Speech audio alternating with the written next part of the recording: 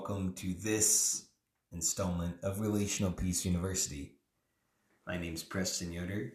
I'm a pastor, husband, father, and a person who loves to see people working towards peace.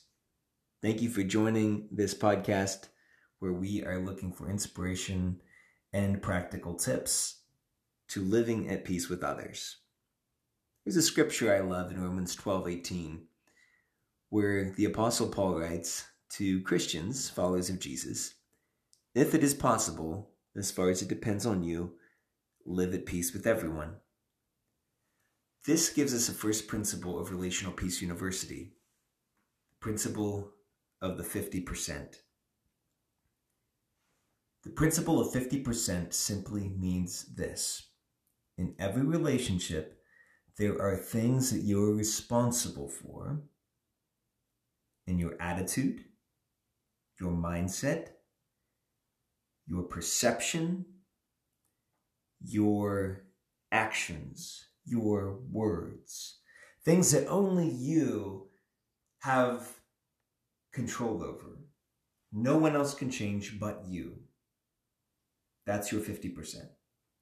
The principle of 50% is that in any relationship, there are things that only you can change. Now, as a pastor, I'd like to ask you a question. How often do you think people come to my office saying, Pastor, my marriage is struggling. What can I do to change it? Does that happen? Yes. Is that the most frequent version of that conversation? No. One pastor I heard explain it this way. He said, I listened to one spouse talking on and on about their spouse being such a bad person. And then finally I stopped them and said, look, you've convinced me. Your spouse sounds like a terrible person. Now, what about you? This is a paradigm shifter because what that pastor is trying to do is take the spouse back to the things that they can control. Because here's the principle of 50%. You can't control what other people are going to do or say. You can't control what other people are going to think about you, what other people will feel towards you. And if you try to, you'll be miserable. That's called codependence or overfunctioning in family systems theory. When you are trying to make someone else feel something that they don't feel, you're overstepping your boundaries. And if you're trying to control something that's out of your control, you're going to lay awake in the middle of the night and toss and turn. That's why the scripture gives us this wisdom. If it's possible, as far as it depends on you, live at peace with everyone. It starts with your mindset, your beliefs, your attitude, your heart. And then it follows with your words and your actions. Jesus taught us that what's in our heart, that is what we're thinking, what we're feeling, is going to come out of our mouths. Out of the abundance of the heart, the mouth speaks. So what I want you to get from this principle of 50% is that whenever you find yourself in relational tension, and as we covered in the first episode, unresolved conflicts are bad for your health. If you're finding yourself straining and struggling to live with and love someone that you have a conflict with, come back to this principle and think, what can I do to change it? And then run through this checklist in your mind. Is my mindset one of peace? Peace is shalom. It's a state of well-being, and it's the absence of adversarial conflict. Again, you can still have disagreements that need worked out, but it's the absence of wishing ill on someone. When you become angry or bitter, you wish ill on someone. You have ill will towards them. That is a place where your heart and your attitude is not at peace. So what you want to do is do this check. Am I at peace? Do I wish well for everyone involved? Is that the attitude of my heart? And then you want to ask, is my belief that God can help us live in peace? In the last year, there have been such differences of opinion with such strength that at times you might have wondered, can I even live at peace with my family member who sees the world so differently? What does that mean for us to live at peace? Well, here's what it means. It means that you have goodwill and blessing towards them. It doesn't mean you need to agree on every detail of what's unfolding in our world, but it means that you have goodwill towards them. It means that your heart and your mindset is believing the best about them, that God could work through them and use them to be a blessing in your life, in spite of your differences of opinion. Now, here's the rub. It's easy. It's easy to judge, and get angry, and get bitter. It's easy to be annoyed and aggravated and fall into all these responses that do not lead to peace. But Scripture guides us back from that to say, wait a minute, I'm going to think the best about this person. I am going to think the best about them to cultivate in my heart an attitude of peace. I'm not going to try to fix them. I'm not going to try to control them. Because if I try to control them, I'm forfeiting my peace and I'm overstepping. I'm going to respect them and their opinion. I'm going to respect them and their decisions. I'm going to cultivate in my heart a mindset of peace. I'm going to have an attitude of blessing towards them. I'm going to have a faith in God that He can continue to give well-being to both of us. And I'm going to, as far as it depends on me, live at peace with this person. Now, whenever you encounter someone who's angry, you might find this challenge. Like, what do I practically do? If that's our inspiration from Romans, you can do something. The principle 50% says you can do something. Our practical wisdom comes from Proverbs chapter 15. Our practical wisdom comes from Proverbs chapter 15. You might have someone who's very angry at you. You might have a person who's angrily telling you that you need to do this or that, or angrily misrepresenting you. This might happen on social media or in person.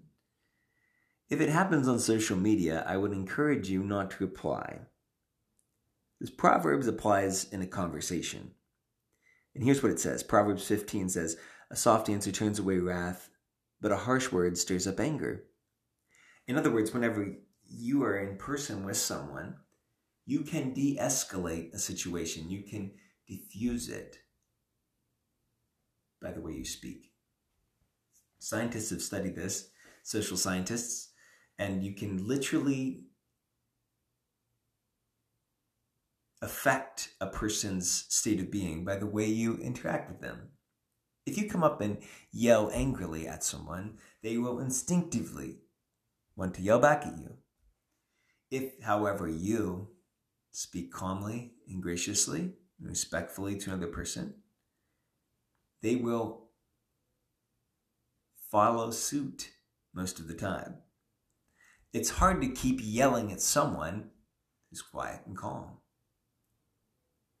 This is a great application of the principle in Romans. You want to live at peace with others.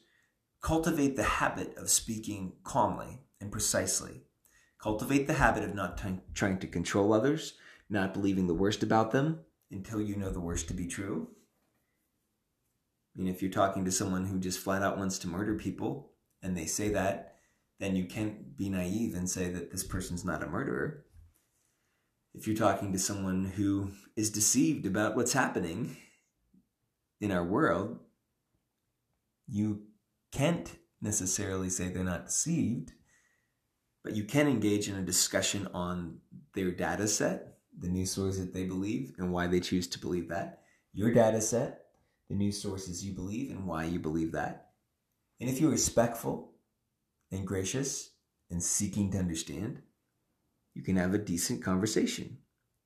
But the moment you turn into harsh words, when you go into contempt or go into criticism, say, for example, "You're living in fear," that's a critical comment, and it's showing contempt. as if I'm living in faith and you're living in fear. Or the moment you say on the other side, you have no compassion. That's a critical judgment, a critical spirit. And it's not necessarily true. Just as it's not necessarily true that the person is not living in faith. So let me tell you this, when it comes to the pandemic, there's plenty of people living in faith who trust God, who wear masks to be gracious to others and prevent the spread of a virus. They see it as something that helps. And there are plenty of folks who love other people, who would be self-sacrificial and be the first ones to serve people in so many ways, who do not put on a mask because they either A, don't believe the mask helps, or B, believe that the government's institution of the mask mandate and other pandemic responses is actually worse than the disease itself. Now, you can disagree all day long with that, and you can have all kinds of discussion. But let me tell you, God's word gives us clear guidance, and your ability to live in relational peace hinges upon this reality that when you're in those conversations, you can do things to live at peace with others. You have 50% of the equation. When you come out of those conversations and you're reflecting on them, run yourself through the checklist. Have I done everything I could to promote peace in this conversation? Or have I fallen into the trap of being stirred up to anger, giving harsh words, being critical of others? Have I fallen into the trap of, instead of promoting peace, actually detracting from it? So peace starts with our attitude. It starts with wishing for the well-being of all and a word of blessing for all. And it practically plays out with words that are soft, that are kind. When someone's angrily commenting on something you said on Facebook, you might just want to pass that by because you can't get the effect of de-escalating in a Facebook conversation. Now you can try, and depending how you put the words, it might be helpful. But most often, you need to be in a room to give a Proverbs response. And you need to realize that people will say things on Facebook and share things on Facebook that they wouldn't say to your face. So just take that with a grain of salt and let it go. Now, there's been a lot of hurt in the last year for a lot of people. So I want to leave you with this encouragement. Don't leave 2020 and into 2021 with unsettled feelings in your heart. Don't leave with bitterness. Don't leave with anger. Don't leave with resentments, with contempt. Don't leave believing the worst about the person who disagrees with you. But take a step back. Have you been like the spouse in the pastor's office, just constantly thinking about the other person and you can't believe why they're doing this and that and that and that and that and that? Then just imagine for a moment I'm talking to you and I'm saying, I get it. They're a terrible person for whatever your reasons. But what about you? Who have you become in this? Have you become a better person when you are interacting with terrible people? Have you been a person who's promoted peace? Because you've got 50% of the equation. 50% of the equation is you. And the choices you make and the words you speak reveal whether or not you have chosen to pursue peace. I believe you're here because you've decided you want to pursue peace, and I know it can lead to all kinds of questions as to how that plays out, but we've got to start with the basics. We can't hold on to bitterness. We can't hold on to anger. We can't hold on to believing the worst about each other. We've got to wish blessing and well-being for each other. We've got to trust God who makes that possible, and we've got to stop trying to control another person's decision or thinking, and instead look at ours. And another example Jesus gave, he said, don't try to take the splinter out of someone else's eye if you have a log in your own eye. So look at yourself. Look at your 50% of the relationship and take the splinters out, the beams out, and then you'll see clearly and be able to peacefully engage with the person who sees things differently. And maybe, just maybe, if you stay calm and you speak softly, they'll start to realize where they also have a splinter or a log in their eyes and their perspective that needs to be changed. Very grateful for all the people I've learned from who've spoken graciously through disagreements in the last year, and I hope God has blessed you with these people as well.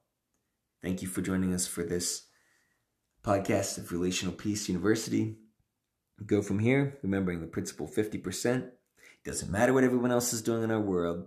You can make a difference by doing everything you can to live at peace with others. Having a mindset of peace, an attitude of peace, and practically staying calm with your language, with your body language, in a conversation to de-escalate someone who's upset and help them find their peace as well. We'll see you next time.